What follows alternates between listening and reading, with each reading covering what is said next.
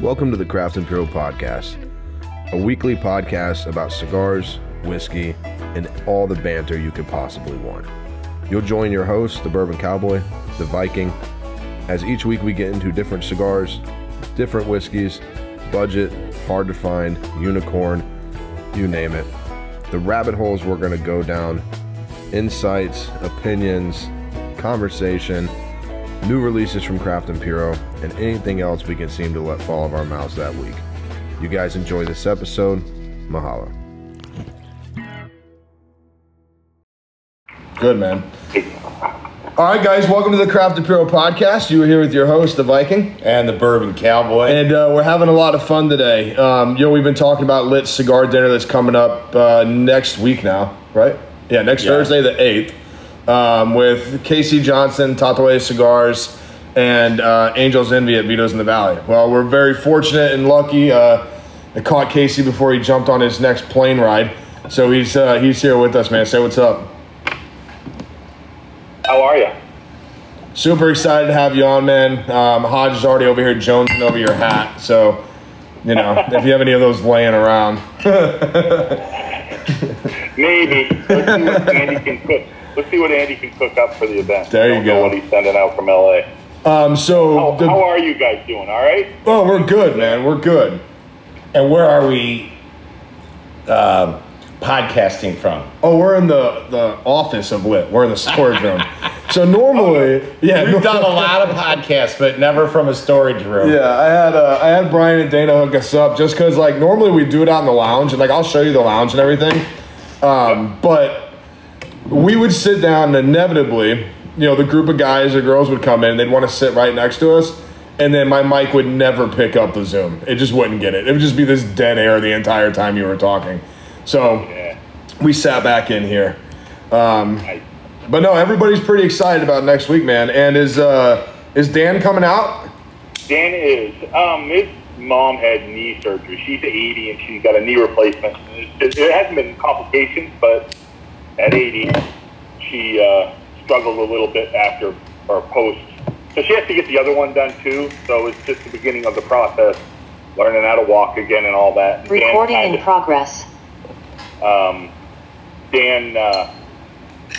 Dan's kind of that guy that has been home for his mom all along. So he's taking care of business there. Right on. Well, look forward to seeing him next week, man. I'm really excited about that. So let's dive in. So I'm very, very happy that Cabaguan never went away. I feel like it's one of the regenerating brands inside Tatuaje's portfolio. I think a lot of people kind of forgot about it. What was the idea behind the Britannica size that was done? Because didn't Black Label do this size last year? Yeah, so we've kind of made it our celebration cigar a little bit, celebrating anniversaries and whatnot. Cabaguan had that, 2 years ago with the 52 and the 54. Just stepping back to the conversation you had about going away, Cabaguan probably will never go away. It's kind of that brand that's near and dear to my brother. It's very regional, too. Sells exceptionally well in the D.C. area, Mid-Atlantic area, and it's really getting a foothold now with the 52 and the 54. So when we decided to come out with a PCA cigar, we all kind of threw out Cabaguan. It was going to be the PCA cigar this year, but a new one's coming out. So this is this is a 1,000-box release. So it's kind of cool, small batch. I'm literally hoping that this stays in the line, but it will take a lot to get that. Our portfolio is pretty big. Yeah. It would be cool to see it stay, but it's also really cool that only 1,000 boxes were made, and it's out there and it's out there. We're still some of the ones that enjoy that. I very much like when something limited stays limited. Yep. It's very cool. But at the same time, you're gonna want it back. I mean, This just smokes so well. And we did this in the Britannica, about 1,000 boxes, and the in the Bellong size, which is Britannica, and then we did the Racine, which is a celebration of L'Atelier being 10 years old, and then we did the Big Ten with Dan, which is his event cigar blend in the Britannica also. And that's the surrogate, right? That's the surrogate, yeah. Okay. So say L'Atelier again. L'Atelier or Atelier. L'Atelier. L'Atelier. Yeah. There you go. L'Atelier, for the non-French speaking, the French call it Atelier. Okay. Well, we're going to go with the non-French speaking. So. Or you go with what my reps call it, like Latelier. Latelier, or they add a bunch of E's, la ta to the Atelier. Yeah. Latelier. If you go to Quebec City, it is Atelier. Okay, cool. Well, I'm good with L'Atelier. Let's just leave it there, because if I hear 3 more of them, I'm going to lose it all over again. So, in case so you know, like Tatuaje has always been a big inspiration and one of my favorite companies since 2004. So that's when I started smoking Tatuaje, or 4 or 5. So, when I got the Cowboy here first on Tatuaje, one of my favorite things about him is he knows the cigars, he enjoys the cigars, but verbiage is not his best suit. So with Spanish cigar words, he's a good talker. I don't mean it that way. I never took Spanish. But it was funny because for about a year, it was you'd get Tatooine, you'd get Tititata, you'd get Tititata. I don't know about that. You'd get tattoo. right. Yeah, you get all You'd get tattoo, and I'd be like, okay, Ta-tu-ahe, and he'd be like, Tu-du-du-ahe. So it's funny because my license plate in the state of Maine is Tatuaje. And I love pulling up to a light with somebody behind me trying to mouth out. It's like, really? Okay. All right. It's fun. Well, it was worth learning because I love them. Thank you. Yeah, we've spent a lot of time with your guys' line, and I'm sure between me and Mark, we've got quite a collection. And we've actually been stocking up for Halloween, trying to make sure we've got everything we need for Halloween, and because we smoke a lot. I guess we go through spurts. Well, not that we don't smoke them all the time, but there'll be certain times in the fall, especially coming into the October months. Yep. We love them. Yeah, we I think you probably say I smoke Tatuaje every week. You know, it's just regular rotation. But then there will be times. You know, like I'm sure if you open that case now, it's just Tatuaje. But it just happens. You know. And we thank you for that. Oh hell, just keep doing it. I'm not mad at it.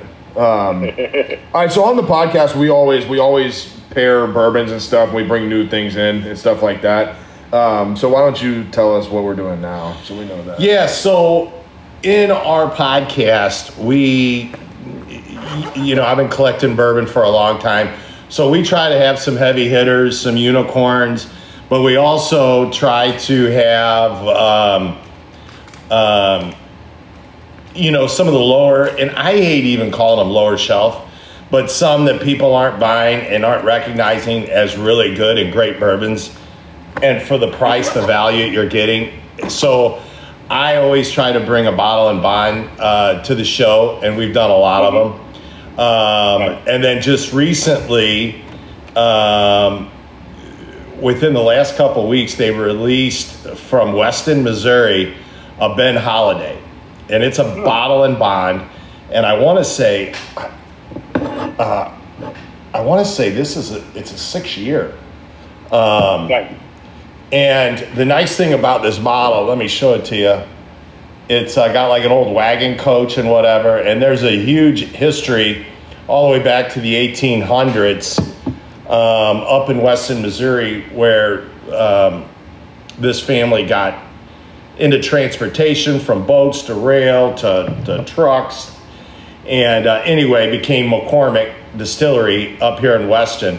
And now they've just released this, and I haven't actually tasted it yet. Mark has. Absolutely loves it. He didn't know I was bringing it. That's kind of how we work. You know, we just at the last minute, he brings some cigars, I bring the bourbon, we don't know, and then we get together and shoot the shit about them. And but the bottle and bond, this is 100 proof. And the cool thing about this bottle is they actually tell you where they got it from the Rick House. Like, there's 7 levels in the Rick, so they took 27, and I can't actually read the numbers. Like 23% at the Rick level 1, and then the rest of it was done at like 5. At 5. Nice. So they took something from 1 and 5 because they probably got it really sweet on the bottom, and there's a little more burn. It's getting a little hotter as it goes up through the Rick. So, and then they put this together, and I don't know. We're going to cheers it up here. Nice. I'm excited about it. Nice. Yeah. Now, I have to apologize. I'm not going to drink this afternoon. I have a high school soccer game to witness before I take off. So I understand. Yeah. I understand. What's your are you? So we all know just by you don't have to know Pete to know that he's a freaking wine nut, right? Yep. Is that something that is that a family thing, or is that? I've always been curious about that. Well, I mean, Pete was blessed at birth with a great palate, I guess. Yeah. So he's a severely educated man in all the wines and bourbons. He likes to test through the palate. It's kind of the same way he learned how to do cigars at Gus's smoke shop back in the day when he first was out in L.A. He went from bottom to top and tried everything and, educated his own palate. So, we're in that same ilk. I love wine. I love pairing cigars with wine. But I am not all over the place. I like tequila. That's what he's on to now. He's all over tequila. Yeah. Tequila is his thing. Yeah. So he's moved into that realm. So I've known my brother, wine, beer. His beer stay was about this long though. Yeah. And then the bourbons, the whiskey, the scotch, and now it's tequila. Yeah. Yeah. What is again, I'm all over the place. Oh yeah. What is your allocation like up in Maine, as far as spirits and cigars? It's state run, so it's difficult. Yeah. It is super difficult. New Hampshire's the same way. I was just in. Do you know 724 brand at all? Kurt Kendall. Yeah. Yeah, Kurt Kendall has a place, the 724 Lounge in New Hampshire, and he's into tequila also. He has to get his barrels accepted into New Hampshire to bring them into his shop. So state run is really hard. Where you guys are blessed. Are you guys the same way? No. It's not state run here. Everything here is an independent license, and it can get deeper than that. Like I know you can get into barrels and well, shit, you can open a distillery next door if you wanted to, if you got the license. Yeah. Yeah. Yep. But I know what that's like. I did 10 years in Park City, Utah. They own the water, the liquor. If they could figure out the air, they probably would figure something out on that. Yeah. But they own it all. Yeah, they figured out all the snow except for in Alta, right? They don't allow snowboarding in Alta, right? Well, they don't allow snowboarding at Deer Valley because that's Stein Eriksen, and he's old school. I've actually skied with him. We had a buddy of ours that did a uniboard, and we watched my buddy do the uniboard, and he goes, "You're the only guy I'm going to let on this mountain." He goes, "You're great." No, we had a lot of fun out there in 10 years.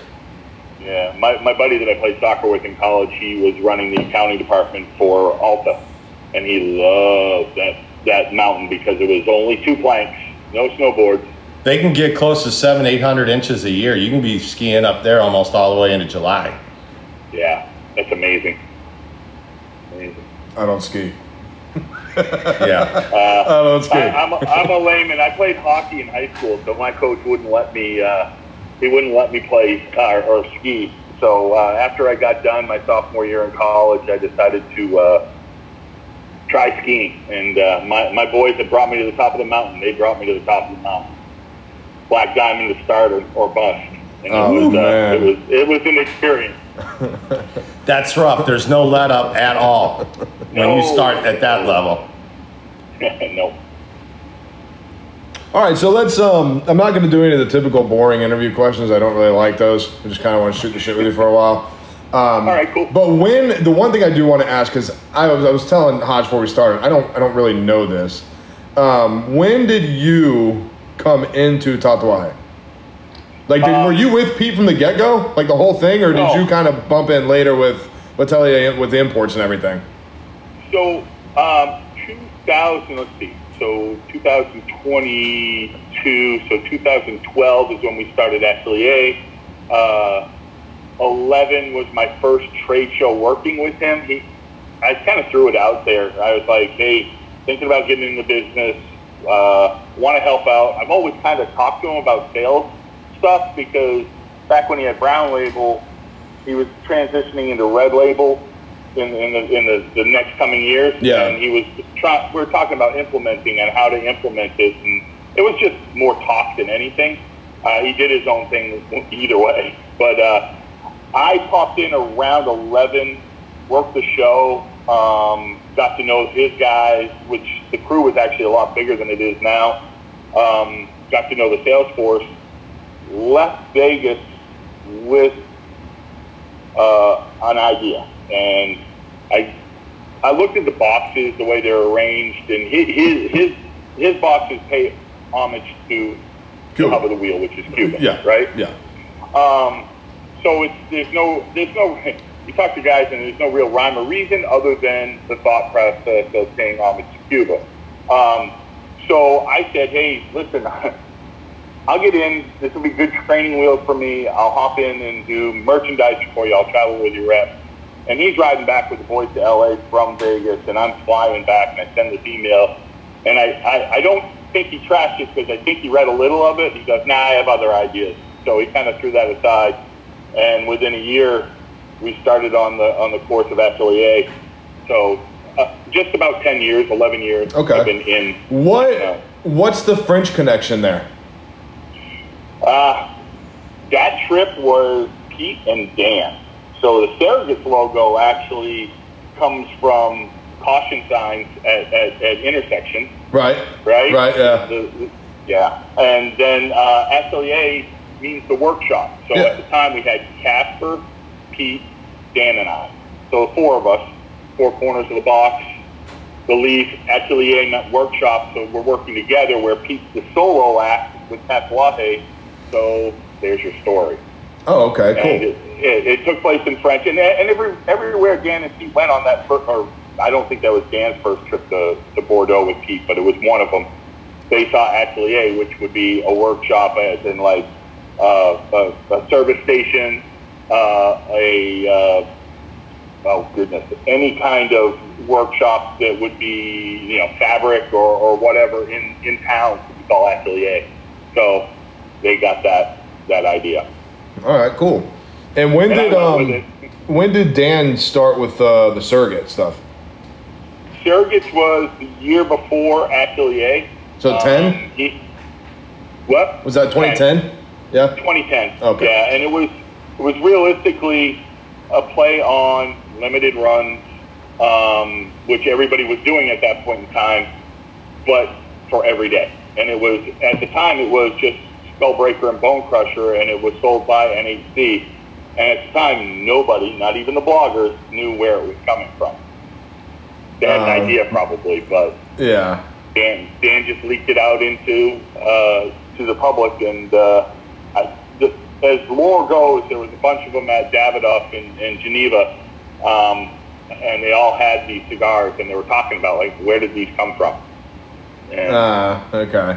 NHC had them, but where is he getting them from? And we launched that and 2 other surrogates the year we launched Atelier. Okay, cool. What's your favorite surrogate? My favorite surrogate? 8-baller, broadleaf. And I'm not going to say Tramp Stamp because it's not my favorite. I like the Bone Crusher. Yeah. I'm actually hanging out with Dan. I've learned to smoke heavier early and go to the lighter palette later. So lighter strength cigars later on. So I've learned to love some strength. Yeah, I think Bone Crusher and Crystal Baller are my. I think they're my 2. Crystal Baller, huh? Yeah. Nice. I like those 2 a lot. Two opposite. Yeah. Well, that's what it is. It's just, it depends on like I bought those Seventh Son? Yep. Seventh Sam. Seventh Sam. I sent you a picture of the other day. Yeah. Those are good. I like them, but I don't know. It doesn't hit always for me. You have to love Sumatra. Well, yeah. Right. Well, there's that. Yeah.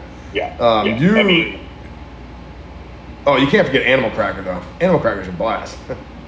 Animal Cracker 550, 560 is not my thing. No, I'm not really a 60 guy. Yeah. No. He was. He's not anymore, but he was at once upon a time. Nice. Yeah.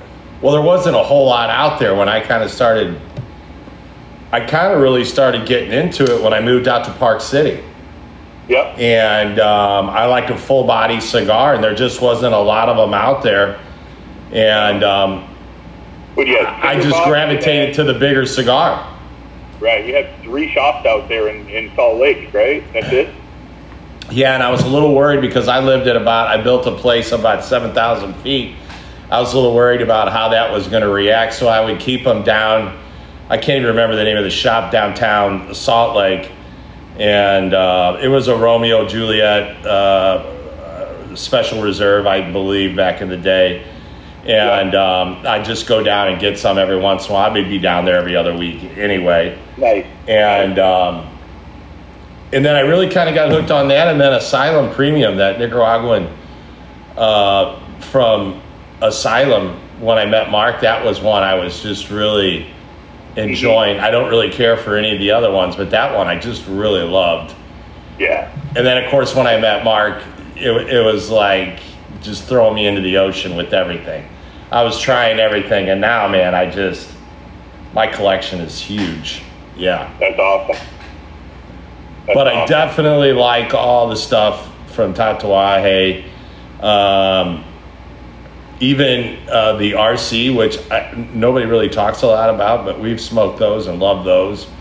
And that the T110. Yeah, the 110s. I like all three. All you can. Yeah. Right. And then, of course, the Monster Series and all of those, we're just, Yeah. It's crazy. We're talking about them all through October. Who's got what, who found what. And it's been a great journey with you guys. I love it. But, man, you guys have a lot. We do. And, Pete sometimes says we have a seat for every ass in our portfolio. And he doesn't like to put a lot of things to bed to rest for a little while. We put 4 brands 3 years ago just to the shelves for a little while. And that's hard as a collector. He's my favorite cigar hoarder. He doesn't want to put a brand away, which says a lot about him as a manufacturer. He doesn't want to not have that cigar for a certain person. So, Right. Yeah. That's like I joke about a lot of the stuff you're seeing, on social media can be annoying sometimes. And all of this smoke core line stuff, right? That's going around about Tatuaje. And everybody, because everybody hopped on 110, right? They want 110. Or they want the monster mash boxes, or they're trying to find Karloffs, or they're hunting, Pudgies or Young Pete's or any of the butcher cuts and all that. But it's like, dude, if I could just walk into a shop and find Brown Label, I'm the happiest camper in the world, dude. Like I'm good to go. You guys all have to remember, and I think a lot of the end consumers do that know a lot about our brand, is most of these lines underneath the umbrella of Havana Cellars of Tatuaje Inc. Are small production, especially Miami. Yeah. I mean, to produce what we have coming out of Miami is amazing. Everybody's like, oh, it's got to be leaf, it's got to be, whatever production issues. No, it's just a small batch, and it says a lot about our long-standing customers that have them. Yeah. The retailers. So, they are hard to come by. Yeah. So speaking of that, I don't want to get off of that.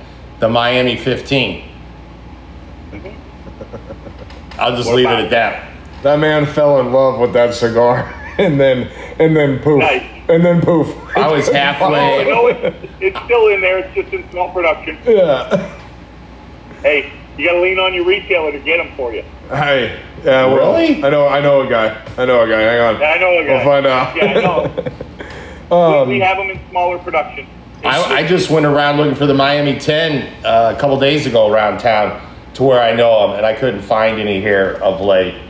Well, so to the original 10 or the 10s were the Bel Ankh and the Bon Chasseur. Those are regular production coming out of Nicaragua.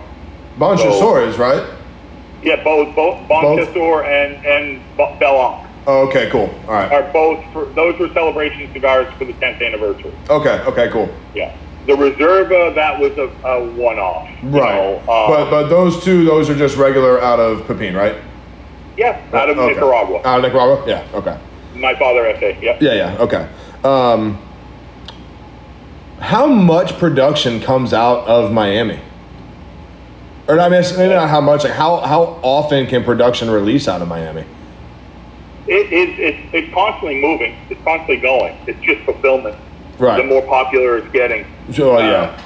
Yeah, and that's the hard thing is the more popular it's getting, the harder it is to fulfill all the needs. I mean, our number one cigar in our line, speaking of 6x60, is the Gran Cojonú. That's our number one SKU. Really? Yeah. Yeah, go figure, right? Never would have called that.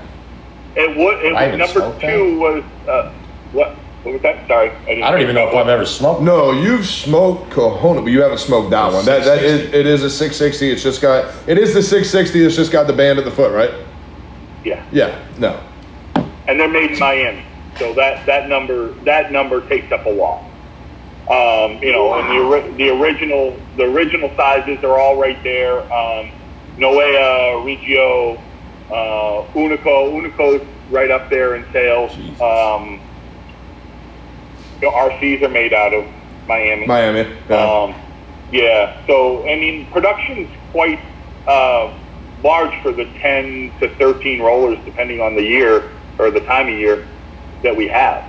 Well, that's what I was going to ask next. I was curious how many actual rollers were there in Miami.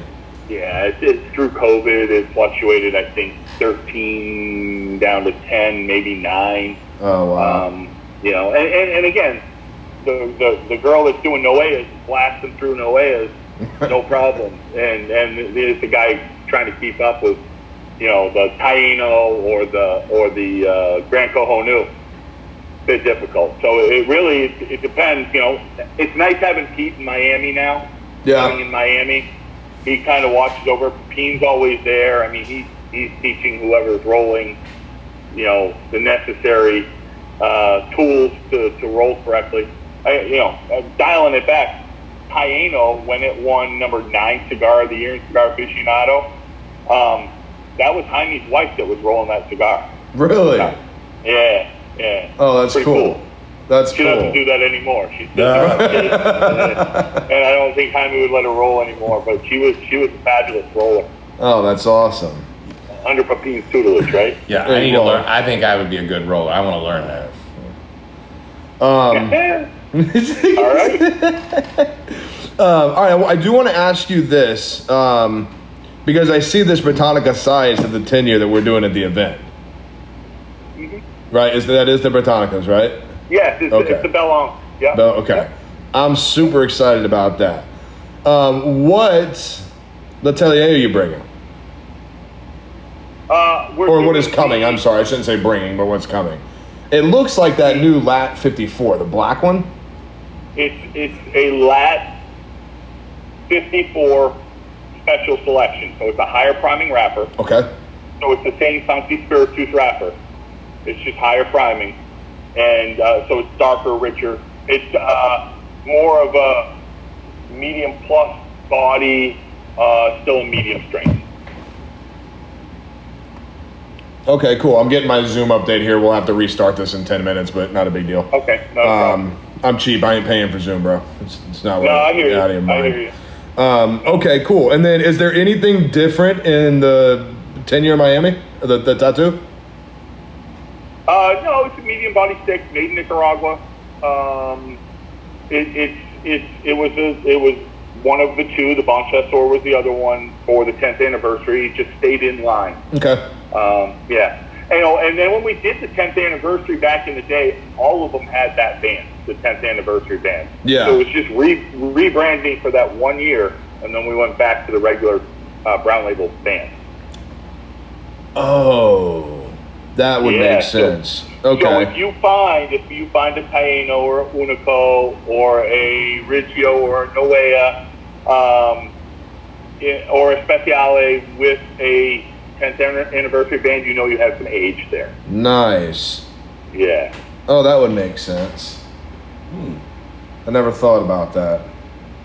Sorry, I had a little So when mind blow there. somebody real goes quick. to 10th anniversary cigar, I'm like, okay, we did 10th anniversary, we did a close foot on all of those. It was just a different beast, but my parents for a while in the shop in Maine had some of the 10th anniversary stocks that my brother sent them, and guys would walk in the store looking for rare stuff, and I'm like, it's right there in front of you. Literally right there. It's been sitting in Keith's humidor for a long time. Grab that. They're like, really? I'm like, really? I had one guy walk in and buy a box of Unicos one day because he knew. Mm-hmm. He goes, he turned over the box date. He's like, oh my God, look at that. I'm like, yep, grab them. Right. Yeah. When you know, man. That's cool. Okay, I didn't know that. All right. Yeah, so we're excited about that. So it's both those cigars. And then, we're doing Angel's Envy is going to be out there. And are they bringing boxes in for this as well? I believe so. Brian Yeah. brought some boxes in. Yeah. You should probably hit him up because I'm holding some of it because there's constantly changing inventory. So I'm waiting for inventory to cut. That was coming in either yesterday or today to put his order in so we could get it out to him on time. Well, stand by. Go And ahead. I'm actually going to have him do the special selection and some of the sell-offs. I'm going to have him order extra boxes because I want to do like 5-packs or 6-packs of those cigars. So well, and I want to pick up each of the box, and we keep the box. I know these guys are going to want to buy them. We've got a lot of undercover Tatuaje fiends here. They just they love them, but they've never really been able to connect with them. And since you and Dan are going to be here, it'll be really cool. I'm going to have you guys sign my boxes and stuff. It'll be cool. And I think we'll move a lot of it, rather quickly. So just remind Brian of that. I just did. Yeah, that's what this was here. This was the old 15th? text. Yeah. I told him that too. I told him he can order them. Oh, What's that? the 15th? Oh, the 15th? Yeah.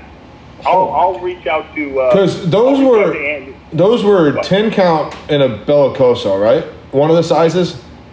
Yep. Silver label.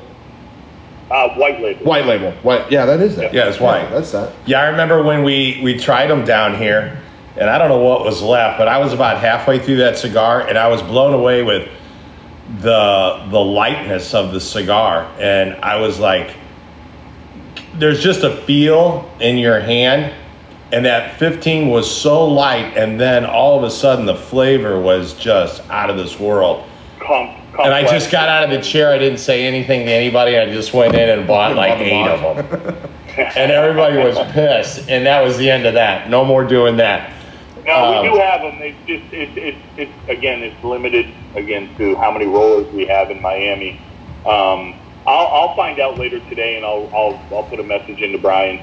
Yeah, tell him. he just said he's going to forward you the email, so you guys go through it that way with him. Yeah, but super sweet, man. So what's coming down the pipeline? I'm not asking for anything weird. Can I ask a question though? Sure. What happened to the advent calendars? They're coming. I spent all yesterday and today reorganizing. So everything was coming up late from China. That's our box. Right. So I do remember last year, Pete and I actually joked on Instagram. He put that picture up of the bundle of the Advent sticks. And I was like, could I just pay you for the bundle? I don't even need the box. Can we? And we went back and forth and we were messing around with it. But right. I do remember him putting up saying that he didn't want to release it because the boxes weren't going to be done in time. Right. There was such a tight, fine line on showing up on time and showing up, so we get them out late. The one thing people don't understand. My brother was a retailer first. Yep. When he got in the cigar business, he worked at Gus's Smoke Shop, then he went through the Big Easy, and then over to Grand Havana Room. Retailer. You know, whether it was all hands on deck, humidor guy to a buyer for a big. He put his time in. You know, he put his time in, but he understands the business of launch times and being on time. And if you don't have the advent calendar on time to sell, they're no good to the retailer. Right. So he held 2021 back. So we're going to ship both. I have my reps going through all of it. They're going to reach out to retailers to reorganize. We're going to send them in boxes of 5 21s and 5 22s. And there's about 7 cigars that are crossovers between the 2 boxes, and then the rest are uniforms. Yeah, I'm so excited for that. Yeah. So even if you get a 2021, it's going to be different from the 2022 box. Right. Okay. Cool. I was curious about that. I had asked Brian and Dana when they got back from the show, and I was like, you know, I was really excited about the surrogate stuff, Cabaguan, seeing the sizes in that, Verico Blue, which I want to talk to you about. Have you smoked Verico Blue yet? Yeah. Yeah, you did. Okay, cool. I want to talk to you about it because I have some questions. I want to know answers. Yeah. But that was the one thing I asked. I was like, dude, did anybody talk about the advent calendar? Because like it just went away, and I was like, well, damn it, man. Damn it. To be honest with you, the advent calendar got brought up a little bit at the show, but the one thing that didn't get brought up much, which was kind of weird, was what's the next monster? Well, that was what I've been waiting to ask. So I don't know if I've messed with Pete about this for probably a year now, and I keep saying it. I'll message him every Friday, and all I say is Krampus. That's all I'm saying. Come on, man.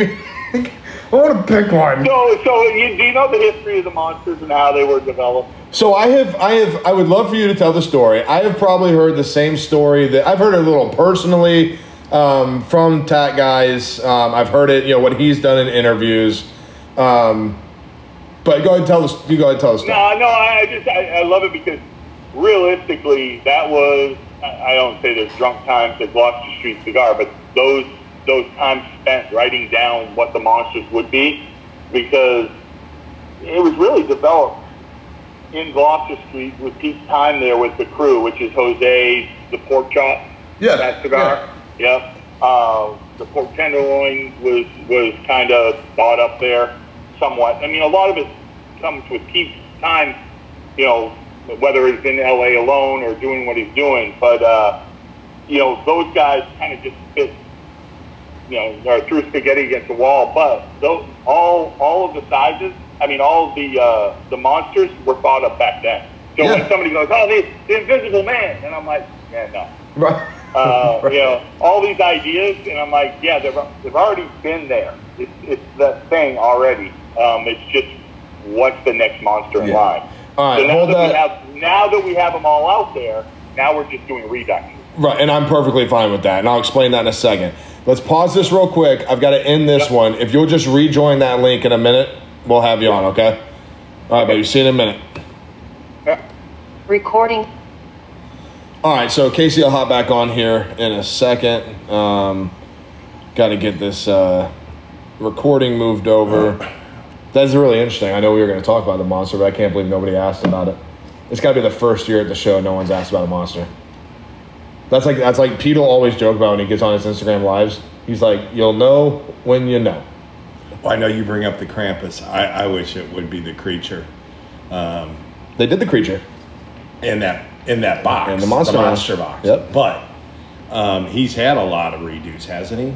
I mean, he's only done one box. redo. Only one redo. Well, he's had a lot of boxes, like Skinny Monster, like the Drac or the Wolf. Recording in progress. Well, yeah, every monster size did come in its own face box. That was there. Not the creature. No, the creature was the finish in the Monster Mash. Right. And maybe we can ask about that. I don't know if... I think that was just the anchor at the end of the collection, because when Karloff came out... There's a lot of caveat there. Throw the creature. When Karloff came out, Karloff wasn't technically in the monster lineup. You know, I don't think respectfully. as in dress box and things like that. But We're talking about the Monster Bock and all the monsters in there. Are you on? I'm alive. We were talking about the creature from last year that was in the box. I was kind of excited because that's one of my favorite.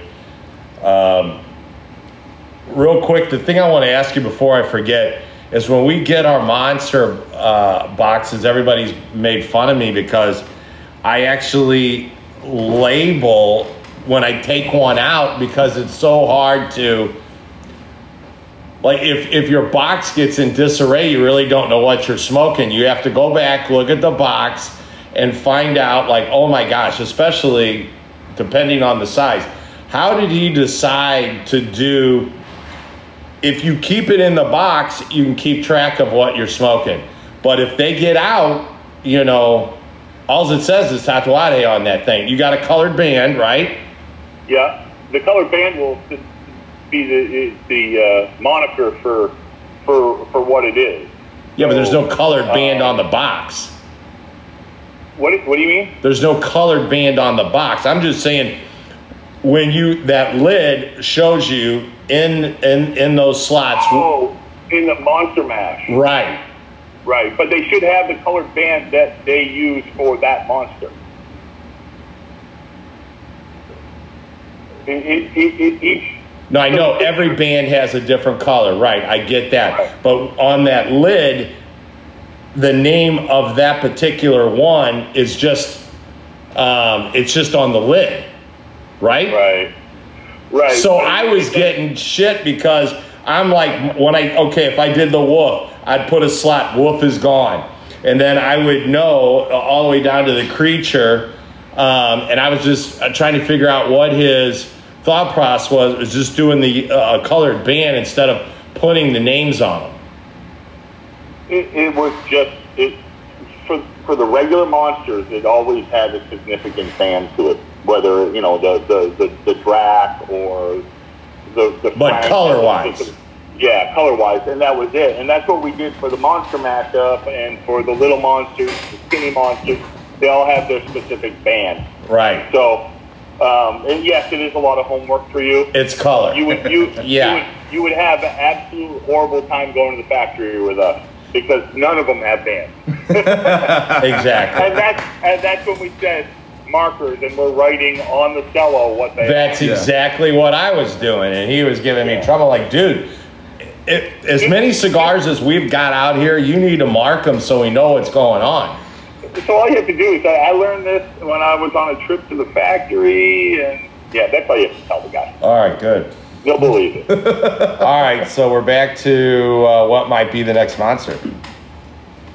So the Drac. Yeah, we're gonna go into redos. I wanted to say I am very happy about that, and I know there's some of these. I hate when they call them hardcore fans. They get mad at stupid shit. Some of these guys are like, well, they want a new monster. They want this. And I'm like, look, I want you right now to go out and find an original face box sealed of Drac. Find it. Oh, yeah. And then if you find it, pay for it. Pay for it. Okay. Yeah. So now it's like, look, I've been smoking the monster since Frank. Or I think I started with Drac. I don't think I had a Frank until later. But I've been smoking them. And it's one of those things now where you kick yourself in the ass. Like maybe you should have just bought the box then. Who knows? But now with these face box, you can do it. Yeah. So many more people have the option to actually smoke these now. You know, instead of someone. I mean, I see guys all the time. Ryan, one of the guys that works here, he's in one of these secret trade groups, and dude, they'll have I saw the other day he had the face box with 3 cigars. The box was $500. Each cigar was $150, and they were sold within about 20 minutes of posting it. Yep. And I'm like, okay, hang on. Like, I get it a little bit, right? But like, for an empty box, like, come on, man. Well, there was 666 boxes at the time. So these guys are avid collectors, and some of these guys are dumping stuff now. That aren't collecting anymore. They're out of the business. They passed on. They whatever. They got out of smoking for one reason or another. But I've seen guys that have the whole collection. Well, that's why ever since we got some of our friends into Tatuaje and moving around and doing the monsters, like the Karloff for me was when I started noticing everybody just dive in to Monster Series cigars that had never talked about them before when Karloff dropped. Right. And it was like, oh, wow. So I know you know Jimmy down at Crew. Anytime we're down at Crew, like when I've had some of the guys in there, they're walking around, they're seeing the Pudgies, and they're seeing, you know, he's got Frank through Bride faced out, the Myers box. They're all there. Yeah. You know, and I've seen people ask him to reach up and pay for it off the wall. Yeah. Like I've been there, I've witnessed the conversation. And he's like, no, dude, no, you can't. No, you can't have it. That's mine. You know, that's a hard one. I think one of the things that we've done and we've learned from, so with the Karloff, we did all dress boxes, right? Everybody got a little piece. So our production was about 5,000 boxes. On Karloff. It's a huge, Karloff, which is a huge number. Which, you know, a substantial number anyway. Yeah. And, you know, that was a good respite between, you know, the regulars to the reduxes, where we're able to launch this, have it out there. And we found that having a regular box, I think, tends to give the customer that wants something cherished, like a Drac box or a Frank box from last year, whether it's one of the 666 or one of the regulars. It's not just, remember how the boxes were just 10-count boxes in the regulars? Yeah. The regular, yeah. We're doing still 13, but in a dress box. It's just not the actual numbered dress box. Right. Yeah, so that's kind of cool. So guys that are just getting into Tatuaje actually have a dress box. They don't have the, you know, 666, but they have something special. Exactly, and that's what I was saying. I was like, dude, for people getting into it now, that was my reference. I'm saying, go find a dress Drac box. Go ahead. Go find box number 522. Go ahead. Yeah. You know, it's going to cost you. I was at an auction. One of Pete's best customers up at Federal Cigar in New Hampshire, his wife was auctioning stuff off to help pay for, you know, the kids going into school afterwards and whatnot. And it was just sitting there. It was a Wolf box, and I spent $500 and almost $600 on that box. And it was good to give back to her. And it's definitely not what he paid for it. But that's awesome, you know. That's awesome, yeah. And it felt good to give back, and those are the situations that I think, you know, selling old stock and trading, or selling off old stock is important, and it's work. So, trying to think of what else to, you know, you are part of that crew that smoke regular tat. You're part of that. Facebook group with Mo, or no? No, I'm not on there, but I do talk with Mo a couple times a week on Instagram. I despise Facebook. I don't have a Facebook. Like if it weren't for the podcast and our company, I wouldn't have an Instagram. Social media just drives me up a wall. But I'm on Mo's lives. I talk with Mo every now and then. I tag him in a lot of stuff. I tag you and Pete in. Anytime we're smoking, like when we picked up the ashtrays, I tagged everybody in it. But yeah, Mo does all his Fausto Fridays. He just picked up, I saw him today. Somebody just picked up a, what was that box he opened? Or maybe that was Pete. He had that K22 box. It was Pete. Was that Pete that had that? Posted. Yeah. Yeah. I almost posted. I have one of those original boxes. Yeah. I went downstairs and I'm like, I'll break it out. I'll break it out later. Pete and Dan were like, you haven't broken that out yet? No. And they are meant to be smoked. Yes, Mo. Yes. But there's some things I like to keep aside. I have an original box of Racine 15s that I absolutely love that size. And I have a bunch of original stuff that I'll smoke at some point. But it's just part of the history of our company. Yeah, that's so Mo is is he up there with you?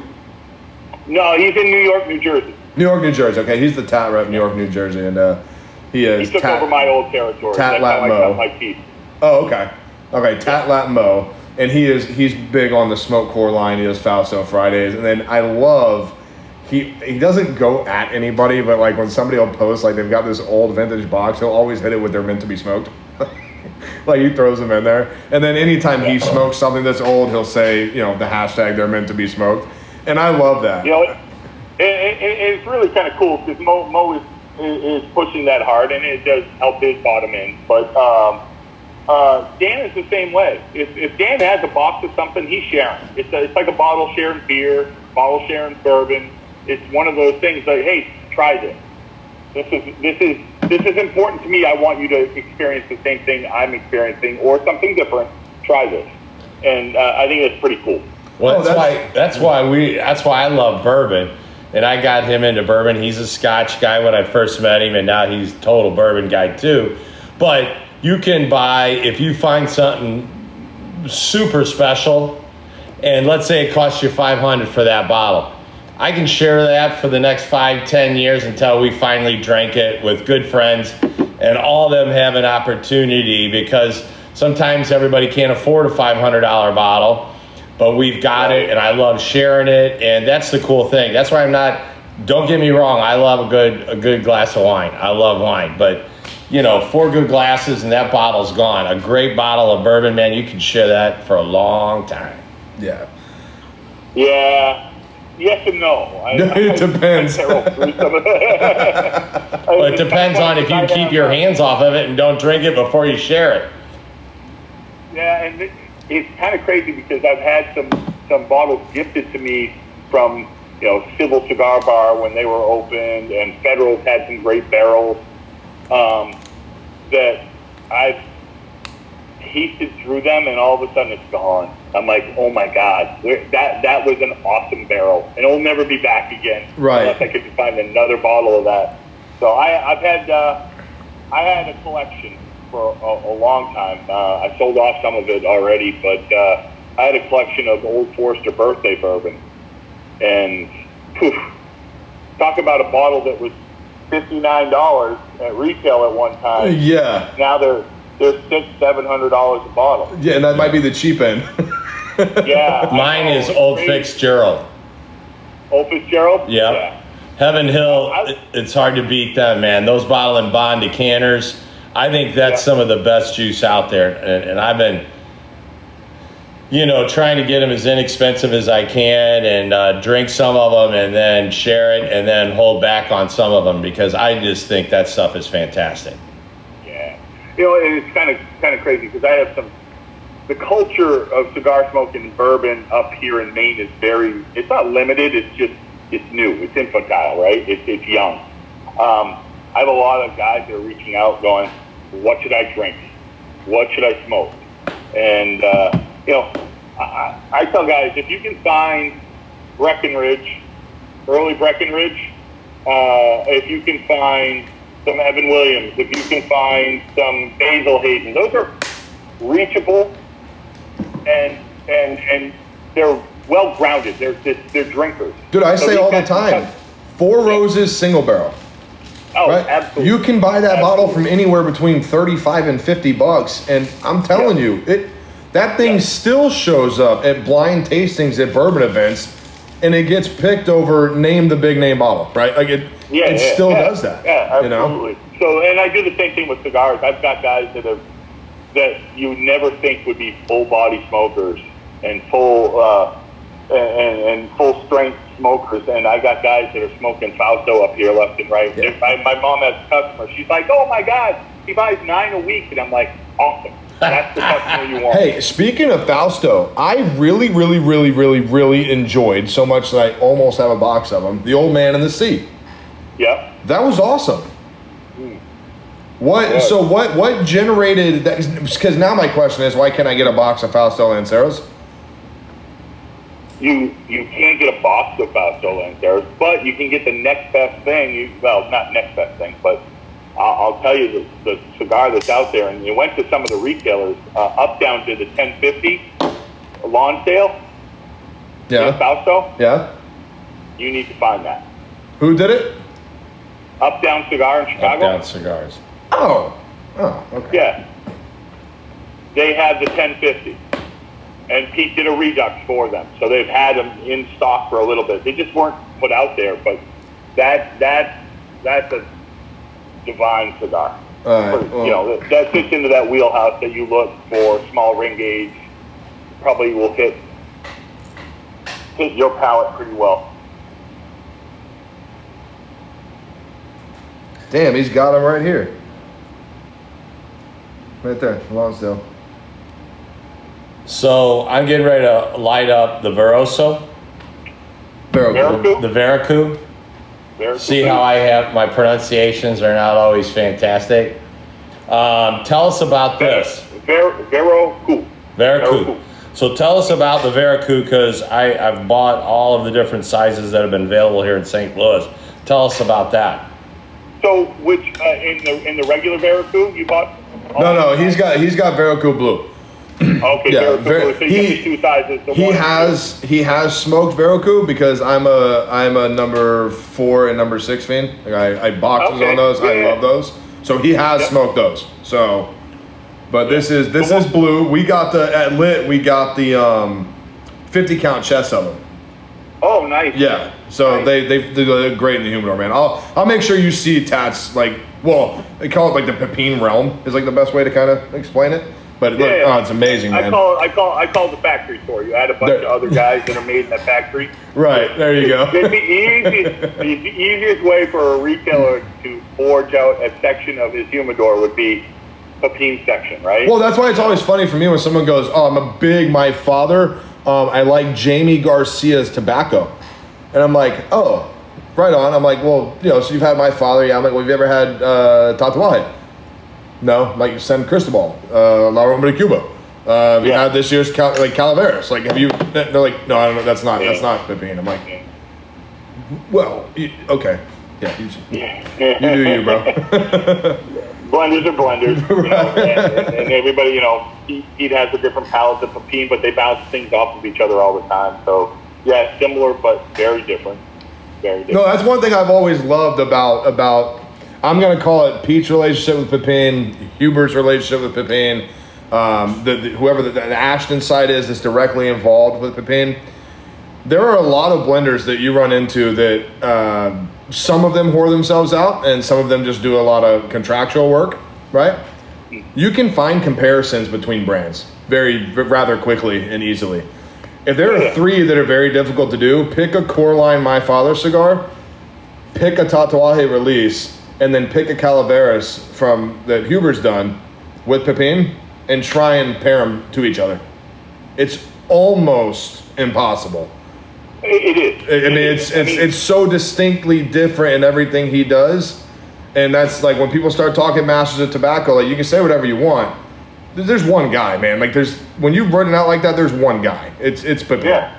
It's Pepin, absolutely, and and he's got that mad science down. I mean, you think about it. You have double binder, so you can switch that up. Everything, all those components are interchangeable. You could have. I don't even think we touched it yet. The number of blends that we could have at a factory that are not. It's snowflaking, right? Yeah. No way. No way. Yeah. So I'm sure one day, you're gonna have a dream and Pepin's gonna have a dream, and then you'll be talking to Pete, and then bam, it's gonna be the next fucking something, right? That's never been done before. No, we've done some cool things. Dan and I have been on the road. Early on we were on the road a ton, and we came back and said, this is where Negociant came from.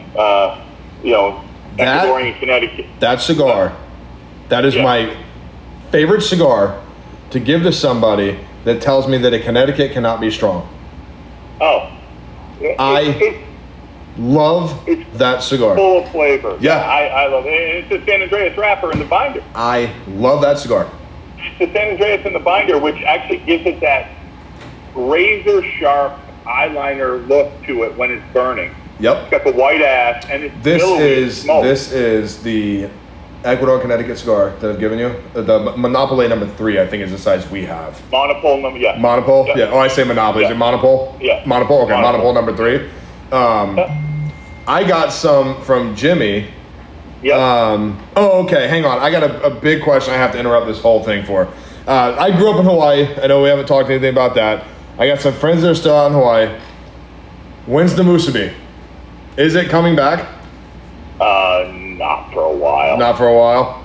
No. We actually, when we posted all those pictures when we were in LA shipping product after the show, that was the Habano version of Masubi. Oh, really? Yeah, and it was actually a wedding cigar for one of Pete's friends. Yeah. And it was a 50-count cab, and it was funny because I was in the office and I moved this bag and had a box in it. He goes, "Did you look in the box?" And I'm like, "No, I didn't look in the box." He goes, "It's a surprise." And I go, "Yeah, I got that. I don't know what it is, so you're all good." And I don't think he's coming back for a long time. I'd be surprised because again, Hawaii just had their Redux with T110. Yep.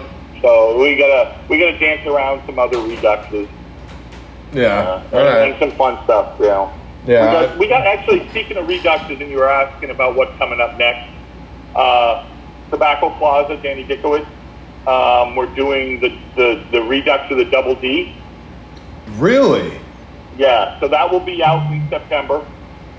And then probably somewhere in October, maybe November, we're going to have the Sumatra version, which is the DB. That will be coming up next. Oh, cool.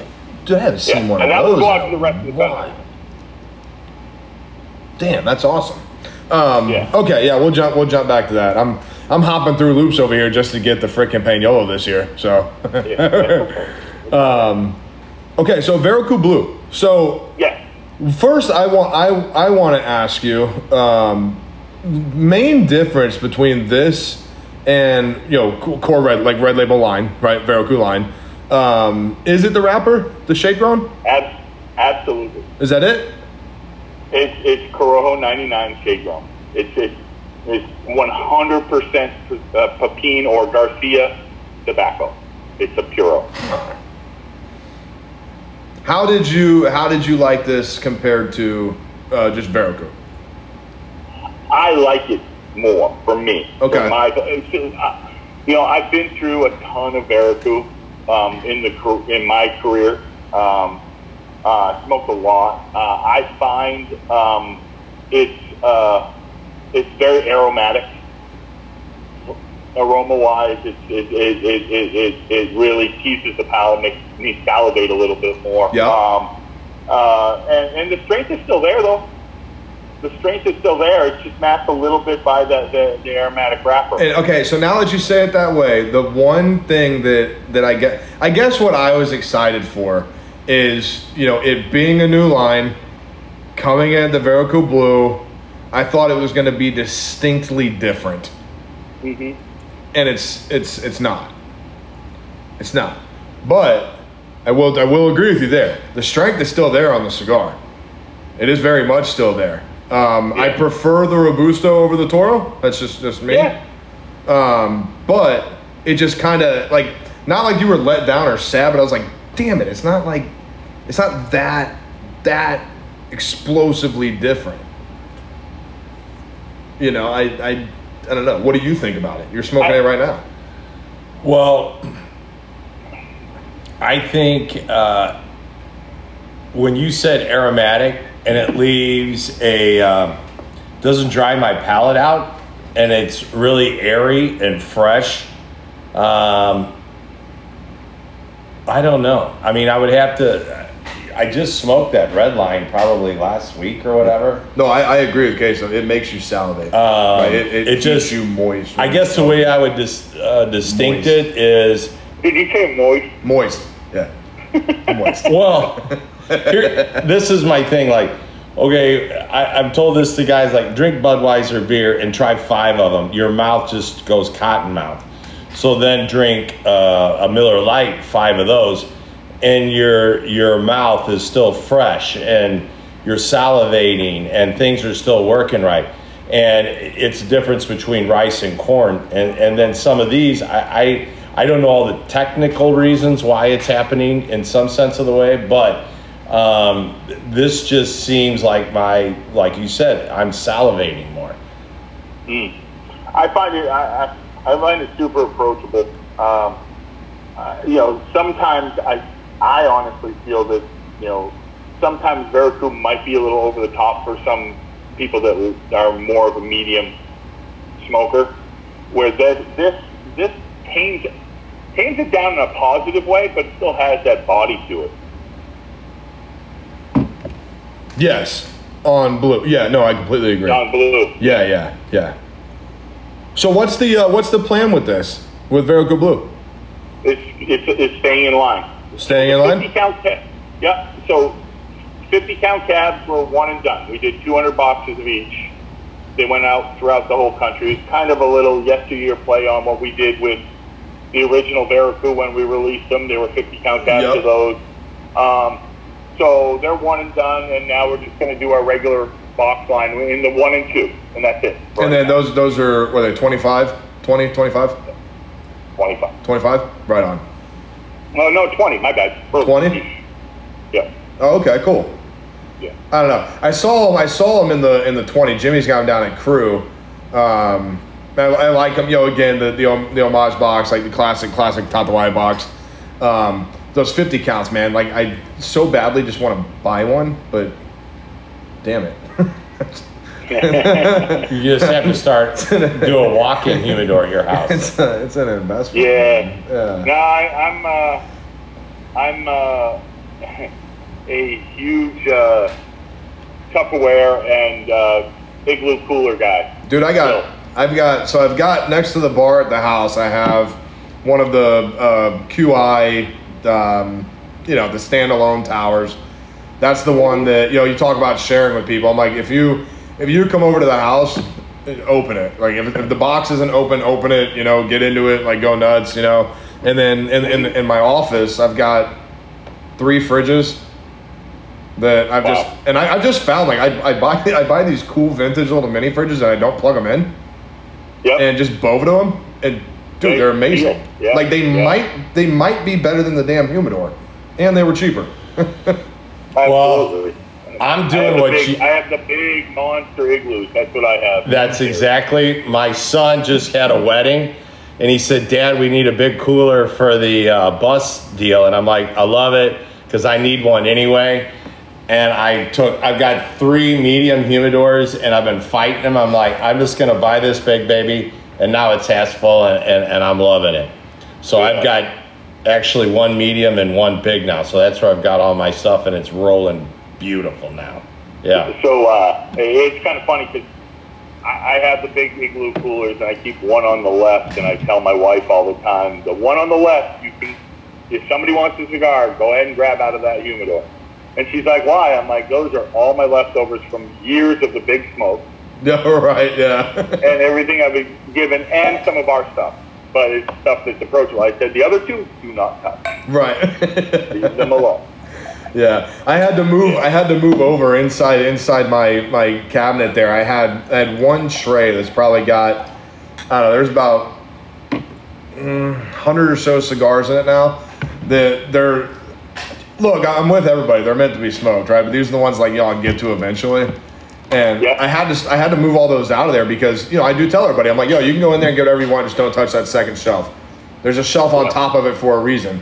But then I start catching, guys are coming outside, and I'm like, whoa. What do you got? What do you got there? He said, I've never seen one. It's like, never seen one of these. I'm like, there's a reason for that. No. Yep. So La Maison, was that the first Atier launch? Is that the originator? No, La Mission was number 4. Number 4 in the line. Yeah. So we had the regular Lat, which is Santi Spiritu's wrapper, which was the original from 10 years ago. And then we had Selection Special the next year with, did we bring out the Maduro the year later, or was it the same year? We had Maduro, and then came La Mission. And that was our dabbling. Casper absolutely fell in love with San Andreas. Absolutely, it's one of his favorites. Can't blame him. I think it's one of the best rappers. Right, and we had already had the Satin Glove out in San Andreas. So we really, and Pete had some stuff done years ago, but we really hadn't dabbled much into it. And then La Mission just caught on fire. Great rating, super approachable cigar for everybody, and the price is right. You know? Oh yeah, that 1959. That little, I'll call it a Robusto. I think that's what it is. Yeah. That is just a heavenly little chocolate bar that just never. Yeah. I mean, I thoroughly enjoy that cigar a lot. 59, 89, 09, and the 99 are all four of them are still in line. What? I don't think I've seen 89. 89? Yeah. It's out there. It's been there. What size is that one? 7. We had so many in that line. We had 7 at one time. Okay, because we have 59 and 09. Yeah. So Robusto Toro, I guess. Would Yeah. be your... So it's really it complements our lat 52, 54, 56. Okay. In those size realms. So yeah. 89. Yeah, I gotta find it. I've never smoked 89. I'll make sure it's on Brian's order. Okay. You're the guy doing the It's a great cigar. I love it. 89 and 09 for me are great. I'll have some samples of the 09. It's a big cigar. Yeah. You know. Yeah. But it's still good though. I mean, I don't mind it at all. Absolutely. I really enjoy it. All of those cigars are super approachable for any smoker. It's not overwhelming. So let's throw it back a little bit, and I'm gonna have to do another restart on this. I guess this is why they don't let you do anything free. It's annoying. We got some time. Let's go back. When did you guys come on the bus through St. Louis? Was that 14? 14 or 15. I think it was round 2, was it? It was the second trip. So yeah, it was the second trip. It was part of the Texas sweep. So yeah, would have been 14, maybe 15. Okay. I can't remember off the top of my head. So my question is, are those trips going to happen again? I don't know. I think it's a possibility. You know, Pete's in a space right now where he's down, not done traveling, but he's dialed it back a little bit. And the kids, so Yanni's middle son is going to college next year, so there's a lot in play there. Okay. I think you run out of time to put it all together, orchestrate it. I think it might come back at some point, but not right now. Hopefully, maybe the next generation of Tatuaje and my father crew, which would be Joseph, Cole, maybe, my son. Maybe those guys do it. That'd be cool. I don't know. So with Pete's travel kind of coming down, I know next to the Monster Series, I think the most, I shouldn't say that, not most sought after, but people really hunt are the Smash Pumpkins. Smash Pumpkins, really? Yeah. So, and I know for a while those were event-only 3-packs. You know, you got it at Pete events or Tatuaje events. What's going on with those? So I know up until this year, the Tuxtla Avion was in the CRA pack. Yep. Right. The year before that, and previous years, you had the pumpkins. Yep. It all depends on what Pete wants to put in those 3-packs. I mean, if you look, Dan Surrogate pack is in that lat one, and that's Dan's true. right now. The Surrogate event pack is probably one of the more sought after ones. Yeah. You know, the last one Pete did, other than the Smash Pumpkins, which was for online events, was the Calabasas, which was the San Andreas wrap. Okay. Event. And I'll have those for the event. Okay. Cool. Yeah. Cool. Excited about that. Okay. Well, talk about this bourbon that you just poured. Okay, well, this bourbon is called Old Bones. I hadn't seen this one before. I guess, and like I said, we just run from the hip, but this Old Bones has been out for about 2 or 3 years, and it's been running throughout, you know, the bourbon collectors and everything in here. and I just saw this one over in Illinois. It's a 15-year reserve, and it is 100. Let me see here, proof-wise. 107, and I don't know exactly. It says distilled in Frankfort, Kentucky, which in Frankfort, what do we have? You know, we've got Buffalo Trace. So I don't know exactly who distills this juice for them, but Backbone Bourbon Company is in Indianapolis, Indiana. So anyway, I found this, thought we'd have it on the show, and it's fantastic. It's got all the cool... Cheers that real quick. Yeah, it's got all the cool caramel, vanilla, a little oak in it, and the proof is great. We really like proof, just over 100. Of course, we go all the way up to, we've had 140. Wow, that's really good. 140, yeah. Was it 144.9, I think? Yeah, but typically 128 is kind of where we're, especially with the Booker's series. Yeah. But this is 107, and I reached out to some other bourbon guys I know when I bought this, and they said to grab it because it's a great find, and so there we have it. Yeah. Yeah. Great. So you fired up Veracruz Blue. I'm going to smoke, this is the Kappa Special Tuxla. 7th huh? Tuxla, right? 7th Tuxla. 7th. Kappa is Sumatra. Okay, sorry, this is the 7th. Sorry, yeah, the 7th. So this is 7th, and it's Tuxla. Tuxla. So Tuxla is my favorite. That 7th is my favorite. And out of all of them? Look, I really enjoy the Avion 13. Me too. And it was really good. I feel like in this 7th, this is the one where the wrapper makes the most difference in the cigar.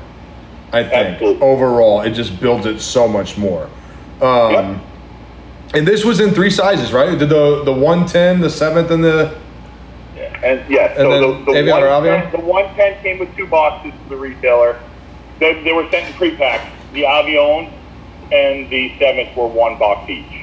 So okay. 1, 1, and 2. Okay. And to be honest with you, out on the road, I've been on the road for a little bit since the show, and it's usually the 7th, the one that's missing. Yeah, I don't know, man.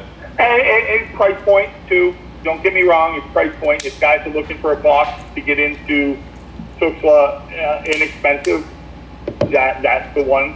I think, T110, the collectors bought, but they're still out there. And then the Avion is really it's a change. So it's the 13 size with San Andreas. And it's a great cigar. It really is. I enjoy that. I got a half box of those. I split that box with Andrew. I got a half box of those. And then the 7th I picked up in Chicago. And then I've got a few of the 110s. I got 5 of each at Smoker's Alley in Nashville. Smokers Abbey. Smokers Abbey. Yeah. Smokers Abbey. Yeah. And, Nice. Good people. Yeah. That's and I haven't gotten Mark there yet, but their humidor is really packed with a lot of special stuff. And so I bought 5 of each, and I'm kind of partial to the T110s, right? Yep. But I don't know, man. It's hard for me to pick a favorite. But just love having them, love smoking them, and it's great. Nice. Very cool. Yeah, I it's the hand, it's the size, and the 7th. I like the 7th Sumatra. I love the 7th broadleaf. The Habano I smoke time in and time, but the 7th Tuxla is one of my favorites. I personally hope it goes in line. Me too. Wouldn't be sad about that. All right, We're gonna do this annoying thing one more time, okay? Give me about 30 seconds and hop back in, buddy. All right. Thanks, man. Bye. Recording stop.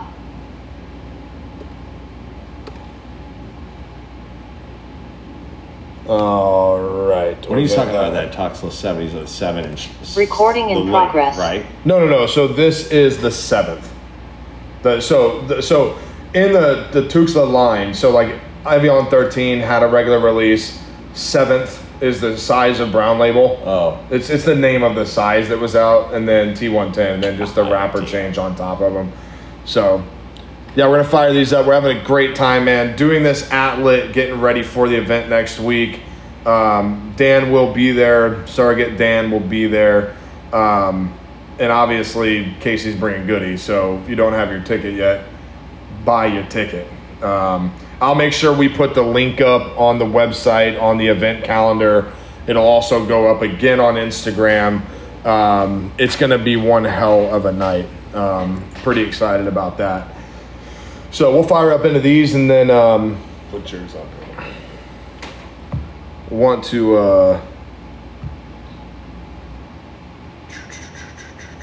Damn thing is having a focus issue.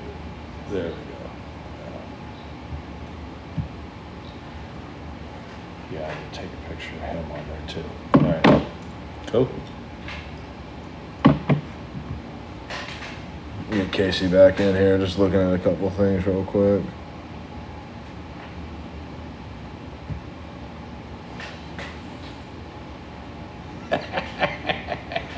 Well, I always check Saints and Sinners for this, and I can never find the damn shirts because all the big guys buy them, and it drives me insane. I'm just looking for that elusive Saint and Sinner hat that's been out of stock forever. Triple XL. Jeez, not that damn big. I'm serious. Once I started loving Tatuaje, that Saint and Sinner hat is just, I have checked a million times and just cannot find it anywhere. I don't know if you guys are not making them anymore or... Well, when you say you guys, that's Casper and Kyle, his brother. So their last name is Johnson also, no relation to us. And Pete, and so it's Casper, Kyle, Pete, and Ali, this guy that was doing the back end stuff. They're kind of instrumental. We just feed off of being part of the club. Dan and I do. Anyway. I got you. Yeah. But I would send a message into Casper or Kyle on that, just see if there's anything coming. I'll email Kyle when we're done and see what he's got going on. You're a small guy like me, right? Yeah. I'm a itty bitty little dude. Yeah. Yeah. Minion. Yeah. I'm Same small. haircut and everything. Yeah, right? exactly. Yeah. I need extra super small mediums. So Medium. Yeah. I hate it, Hear dude. you. Like I'm looking at some of these shirts. I'm like, do they got it in 3XL? But like, fuck, come on. Your arms are just not that long. No, I know that's the only problem. Everything else is fucking big enough. But Jesus. Dude, these Tatuaje ashtrays that dropped are fantastic, man. I love these. Thank you. We Long time have coming. we have every color. So we got red today, but it looks orange in there, doesn't it? Yeah, it does. I promise that's red. That's the red one. Nice. Yeah, I've got red, blue, and yellow at home, and then I've got you got orange, yellow and orange, blue, and Yellow, yellow. blue, and orange. Yeah. Yeah. Nice. I love those ashtrays. They came out great. The green and orange showed up first, and the rest sat off shore on a container somewhere. So they kind of got reordered. So that's Yeah, I'm super excited about the event, man. It's gonna be a lot of fun. yeah. Dinner's gonna be Actually, great. It's gonna be cool because it's really, is it Dan's first time out in a while? It might be for an event. So Dan will be in rare form. He'll let it all rip. That's So awesome. he's always fun at events. That's awesome. Yeah, he's got he like Pete has this Uber palette, and Dan's been here for the long haul. He's known Pete since his days in the Grand Havana Room. So they're kind of, I hate to use the word besties, but they are. They've known each other for a long time. And Dan is an encyclopedia for Tatuaje. That's He knows awesome. a lot. That's awesome. Yeah. I'm glad to hear that. So we're doing, it's going to be Angel's Envy with the dinner. So it's the bourbon and the rye. And then there'll be two or three, I guess I could look at it. 2 or 3 cocktails that are made up. And it'll be cool. Go through the whole thing. So all that's there. And then these are always fun because, dinner's going to last, honestly, like an hour, They're going to move through it. And then we're on the patio and it's just going to be, fun from there forward. So are they sold out yet? Close. Okay. Close, I believe. I don't know exactly. I can find out. And then we can. Capped it at 50, right? Yeah, I believe so. Yeah. Okay, cool.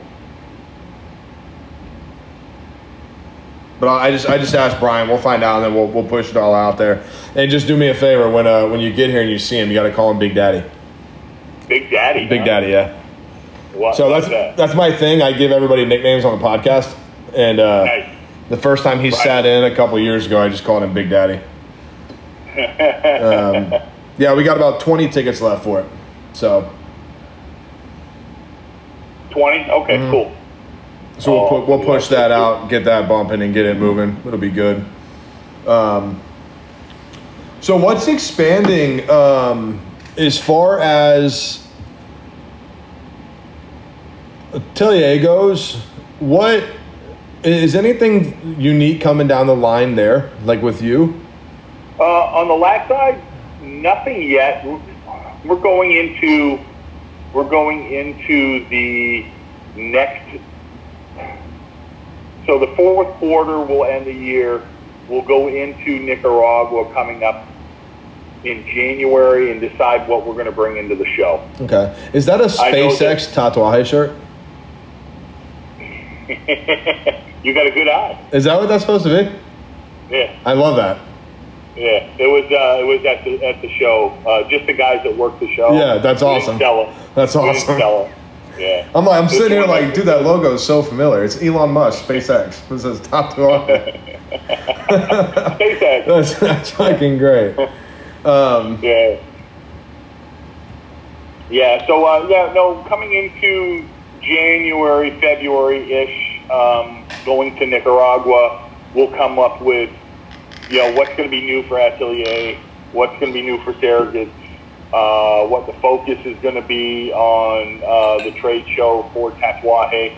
Big year coming up for Tatuaje, 20 years in the business. Big, huge celebration. A lot of fun there. So Surrogates and Atelier will kind of stay in our lane a little bit and watch the festivities, which will be fun because 20 years in the business is a long time. If you dial back to 03, 04, and 05, did Pete actually think he was going to be around a year 20? You ask him, hopefully. Right. And now that it's a reality, he's become one of the best ambassadors for the industry. 100%. And he's on the CRA board. He's fighting for all the goodness that we're still able to do in our lounges, in our retail shops, and as manufacturers. As him being the little brother, I tell everybody he's my big brother. But as a little brother, it's amazing to see what he's done for the industry. Changed a lot. Oh, he has. Tatuaje has been probably very, very much responsible for a lot of the smaller companies that have tried to branch in. Some have succeeded, some have not. Pete, everybody involved has been really instrumental in our growth. And, when I started my knowledge, I started in 1999, had my first cigar. And then when I started getting then what we would call boutique, I don't think that, am I wrong that Tatuaje can still consider boutique or no? Like, we like to. I think we're kind of out of that realm. But if you break us down by brand under the umbrella, we're boutique. Oh yeah, we're yeah. Still small batch stuff. Yeah. Small batch, I can appreciate the small batch, but that word boutique has become so used. used and abused. But well, you think about the original boutique guy when Opus X came out. Yep. Think about it. I mean, that was my wedding cigar. I am not the largest Fuente fan in the world. I'm not. I do appreciate a few of the products. It would be wrong of me to say that I smoke Fuente because I smoke like 4 SKUs in Fuente. I'm not huge. But early on, my brother, that's what he smoked. I mean, does he still have that tattoo? He still has the Opus X tattoo. The X tattoo, yeah. Yeah.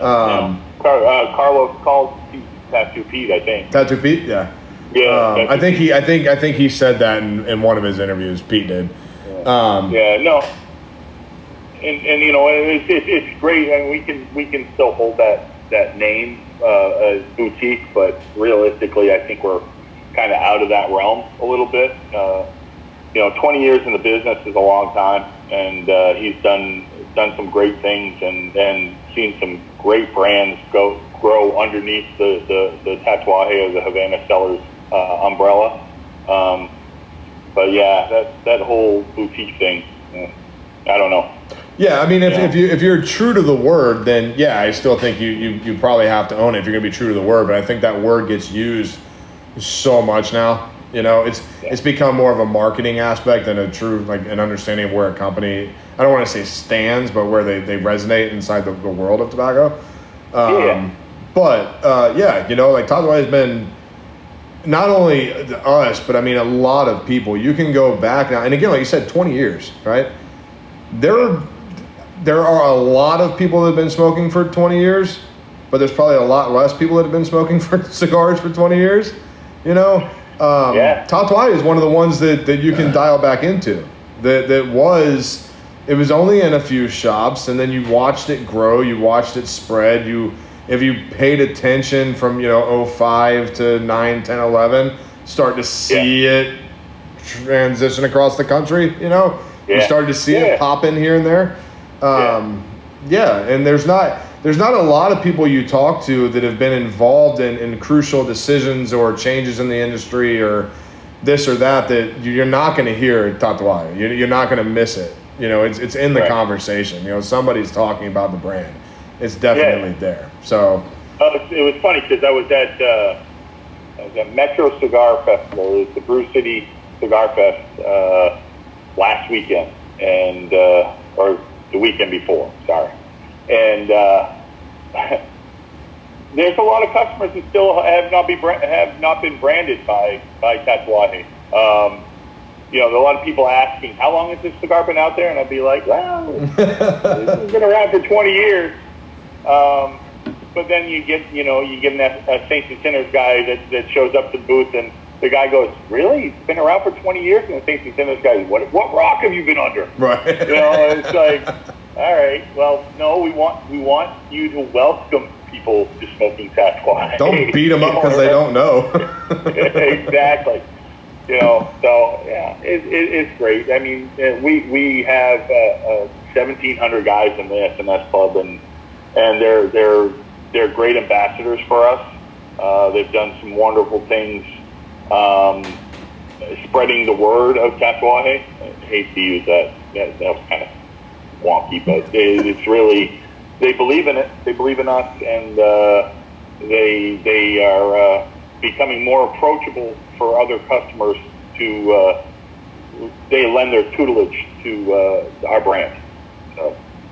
Yeah, I'm very, I'll speak for Hodge and myself, man. I mean, like I said at the beginning of this, Tatuaje is always in the rotation. It's never going to stop. And I'm always hunting him.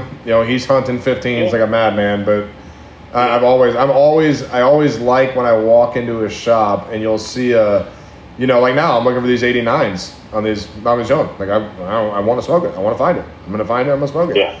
It's always cool when you walk in and someone's got this, there's a one-off, not a one-off, but a size you haven't seen in a brown label, or you find a Fausto in a specific size in the church. Yeah. Or they're out there. them. I mean, there's only so much room on the shelf, and some of these retailers don't carry everything. Right. And they can't carry everything. We don't expect them to. We'd love it if they did, but Well, and that's another really cool thing about Tatuaje, and even we can group Pepin and everybody into this as well. I got to leave Ashton out because they're very skew conscious and they're a little mean to you.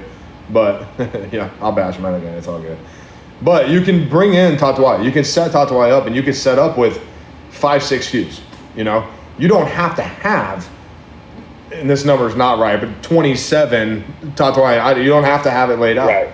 Right. I've gone into shops that have, they'll have one brown label and then T110 was sitting next to it, right? Like it's just there. They have it. Yeah.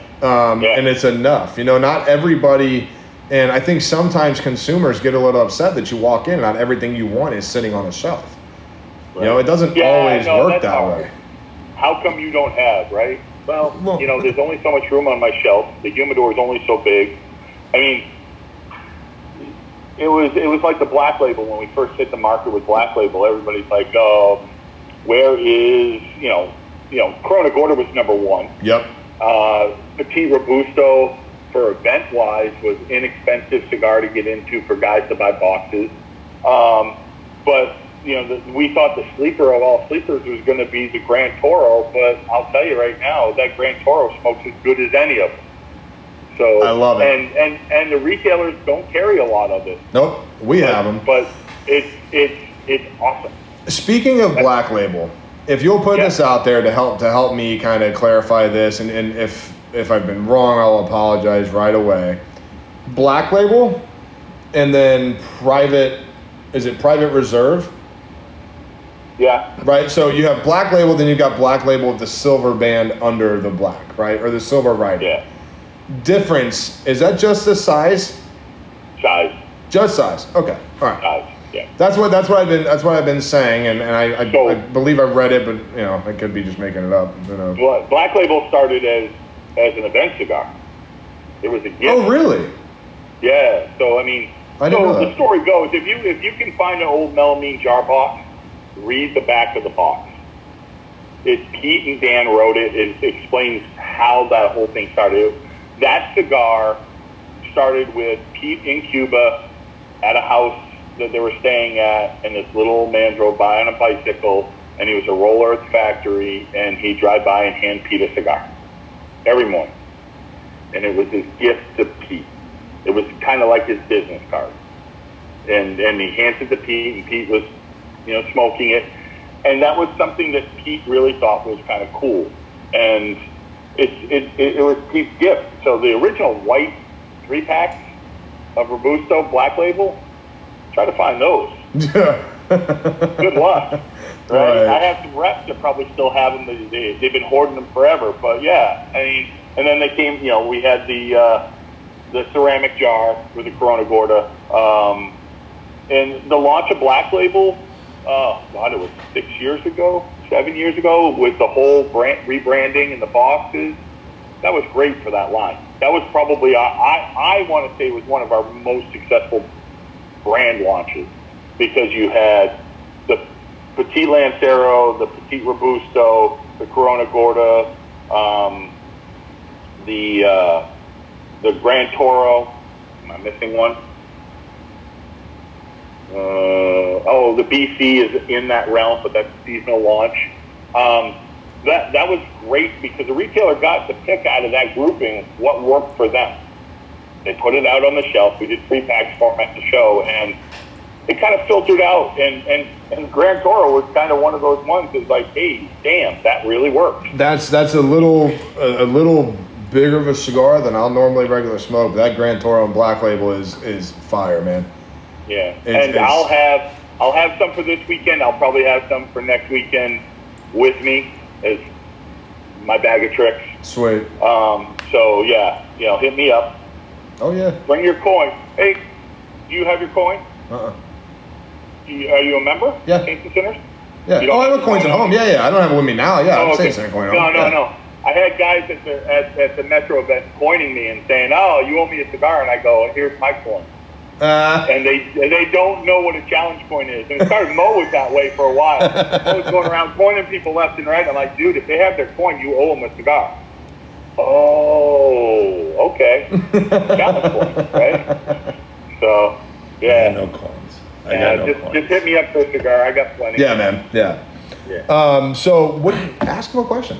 I have no coins. He'll get you a coin. I got a coin. Just ask him some Tatawa. Trust me. I have to bring my extra point for Dan usually. He forgets it. Oh hell. I'm curious that RC line. When I started smoking Tatuaje, and me and Mark were into it, and everything was going down. This was probably about 2 years ago, maybe 3 years ago, and I went to Nashville. I don't believe I'd had them, and then I was at a cigar shop, not Cristo Casa Monte Cristo. I think it was like a Ellipse, or anyway, it's kind of off to the eastern side of downtown Nashville, and they had a whole box of these RC, which is, I guess, Real Cuba, and smoked one of those. And of course, I'm a big cigar guy. I like that. I don't get a chance to smoke big ones, but I really love that cigar as well. How did that come about? Yeah, it's more of a celebration cigar. It was done in the Perfecto Diadema. And realistically, if you learn the history of the brown label blends, they were all blended specific to size. Very similar to what Cuban did. And Pete decided when he was blending the original 6, the original in the Hunter series, he blended them specifically to the size. That's not always the case for blenders. So you're tasting something that's blended in the brown label that's specific to that size. So it's kind of tweaked in the realm of the way Pete wants it to be. Okay, if that makes sense. Gotcha. Yeah. So you just don't see a lot of them out. I mean, no. Again, coming out of Miami, right? We only have so many rollers, and that's a higher end cigar. I don't even know. Maybe I've seen him one time here in St. Louis, and then the last 2 times I've got him in Nashville. I feel bad. I don't know the name of this. Maybe it's a Special is the name of this cigar. But it maybe have changed hands maybe in the last 4 or 5 years. But I just found that really unique because not too many guys have had that or got to smoke that in that line. But now how many sizes are in the RC line? 2, 3, and what? Yeah. Maybe a 6 you're or testing me. 1.8. An 8 and a 1.87. 1.87. Yeah, I can't remember off the top of my head. Because I know 223 is that Solomon or that Solomon, yeah, whatever you want to throw at it.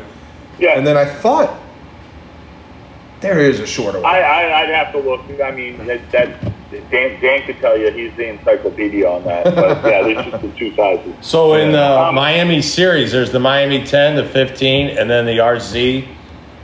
The Miami, no, well, the 10s are Nicaraguan made. Okay.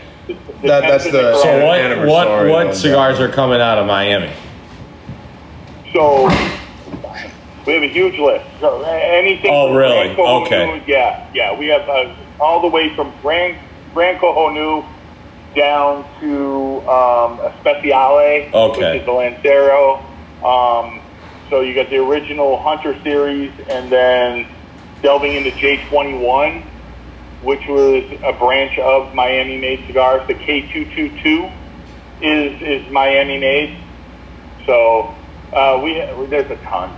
So Mark is the cigar aficionado, and I've just been along for the ride trying to keep it all in my head. He's 31, I'm 61. So I'm like, man, I'm just trying to keep, I've been collecting bourbon now for about 7 years, and it's even getting hard to keep a handle on it.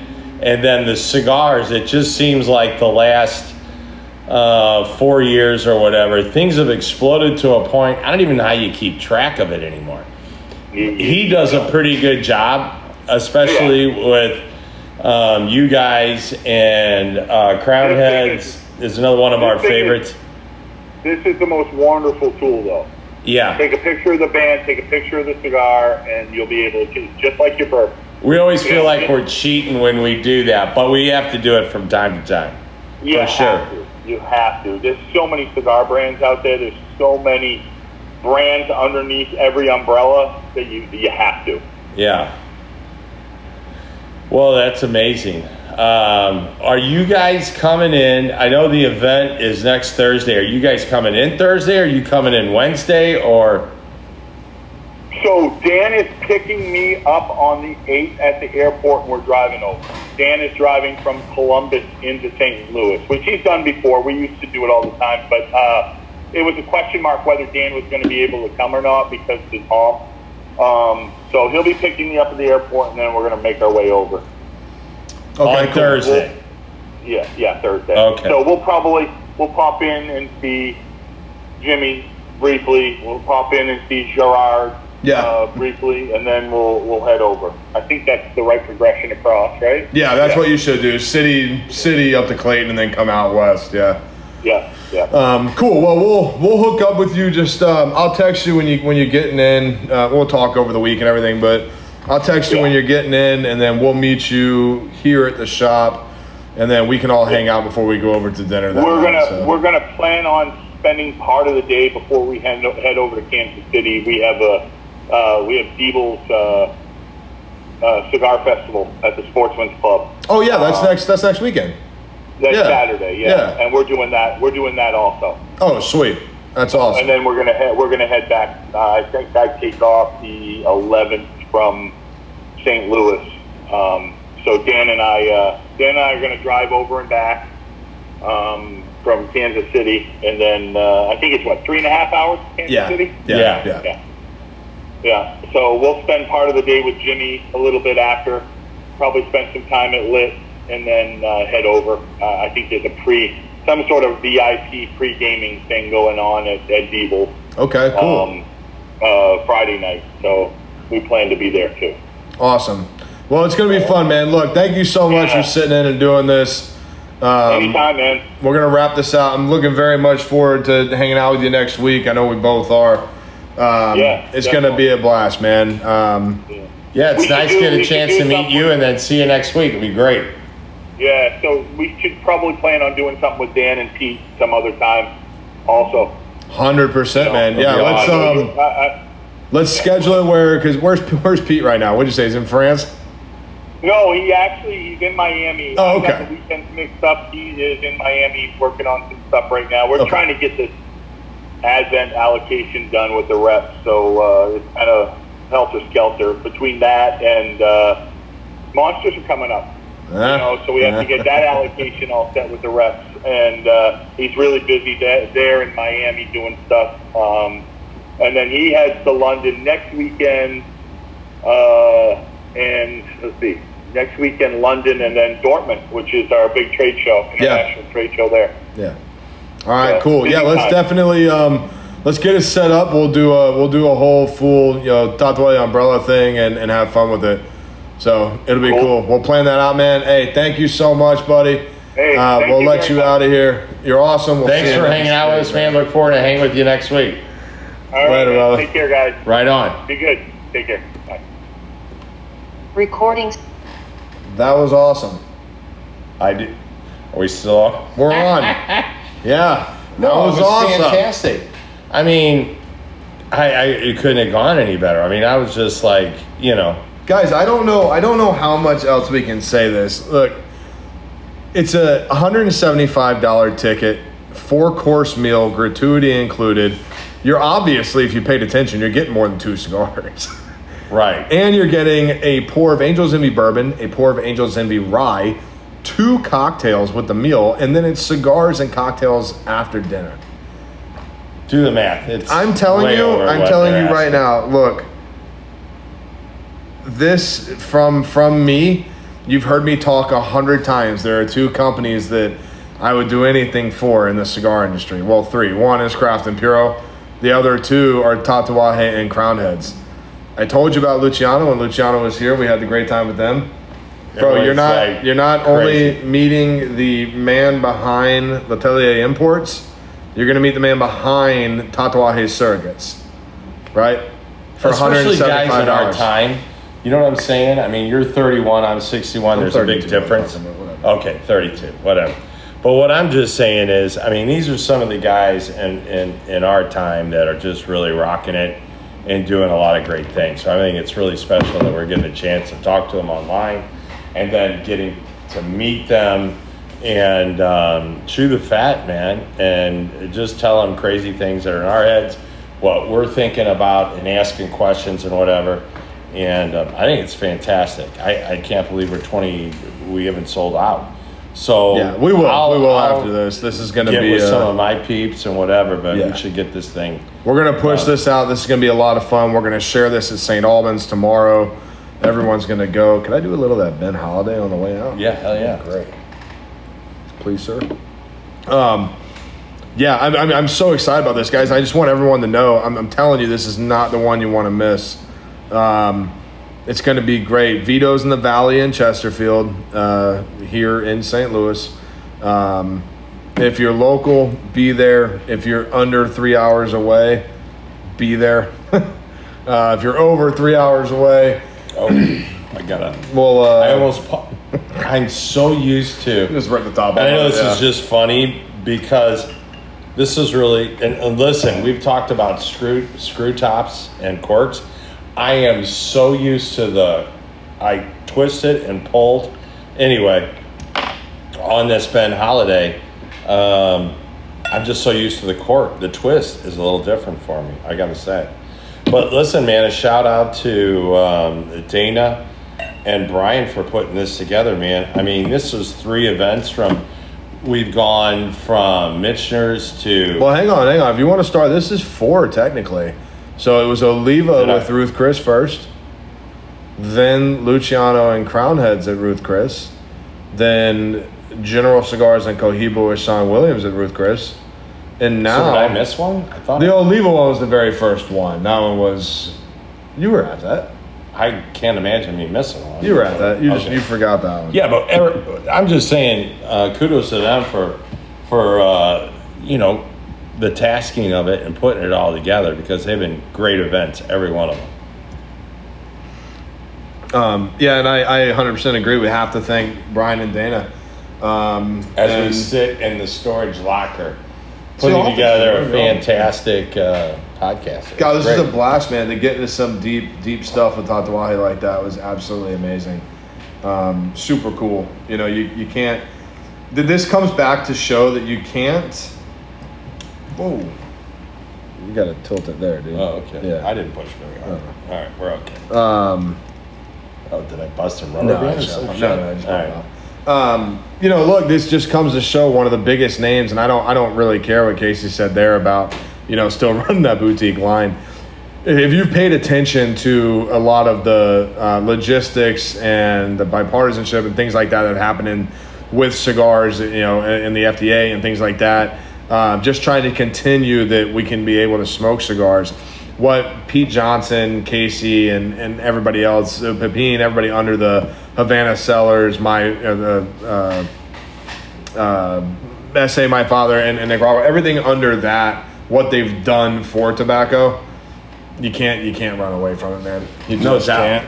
And listen, man, this Old Bones bourbon, the 15-year reserve, glad I ran across that and had it on the show. And then the Ben Holiday, just so you guys know, I think you're going to be able to buy that for the bib for around $55, something like that. So, I mean, I really like that. And I'm very happy that I've got another bib to kind of add to the cowboy list. It's got a lot of great flavor, and it's kind of light. This Old Bones has got a lot of more depth, maybe a little more spice to it. But the Ben Holiday is fantastic, man. And I've read some reviews. The other day I spent about 5 minutes listening to this, the history of how this all came about.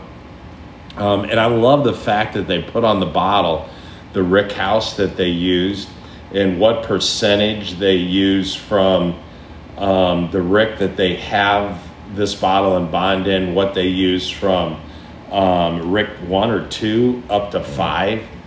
and putting this together. But man, I'm excited for the fact that I'm assuming we're going to be up there in November for the bourbon. Is it called the Bourbon Festival? Well, in so Weston? we go. So they have Weston Cigar Festival and Weston Bourbon Festival. We go to the Bourbon Festival, which is Okay. It's the same event with a couple minor differences here and there, Yeah. but all the same vendors for cigars and everything are there. But we go to the one in November. Yeah. And what is the date on it? It might be the 12th. Oh shit. We might be screwed and not even It get might, to go. yeah, huh? it might be the 12th. That might not happen. I know. It's like I'll look it up when we get done. Okay. Well, anyway. All right, guys. So from the Fantastic. Viking, Mahalo, thank you so much. This was an amazing podcast. Yeah, we just can't wait for the 8th. It's going to be great. You can find your tickets at litstl.com. Go to the Craft Imperial Instagram, the Craft Imperial website, Lit Cigar Lounge, St. Louis website. Follow Casey Johnson and Tatuaje Cigars on Instagram, Facebook. It's all posted up there as well. Go on there and come join us, man. It's going to be one hell of a time. Yeah, I want to do a little shout out to A1 Liquor because a lot of these bourbons and some of the stuff that I try to get on the show, it's kind of tough sometimes. But A1 Liquors up north, especially with the guys, the one I got here is on Natural Bridge out there by the airport.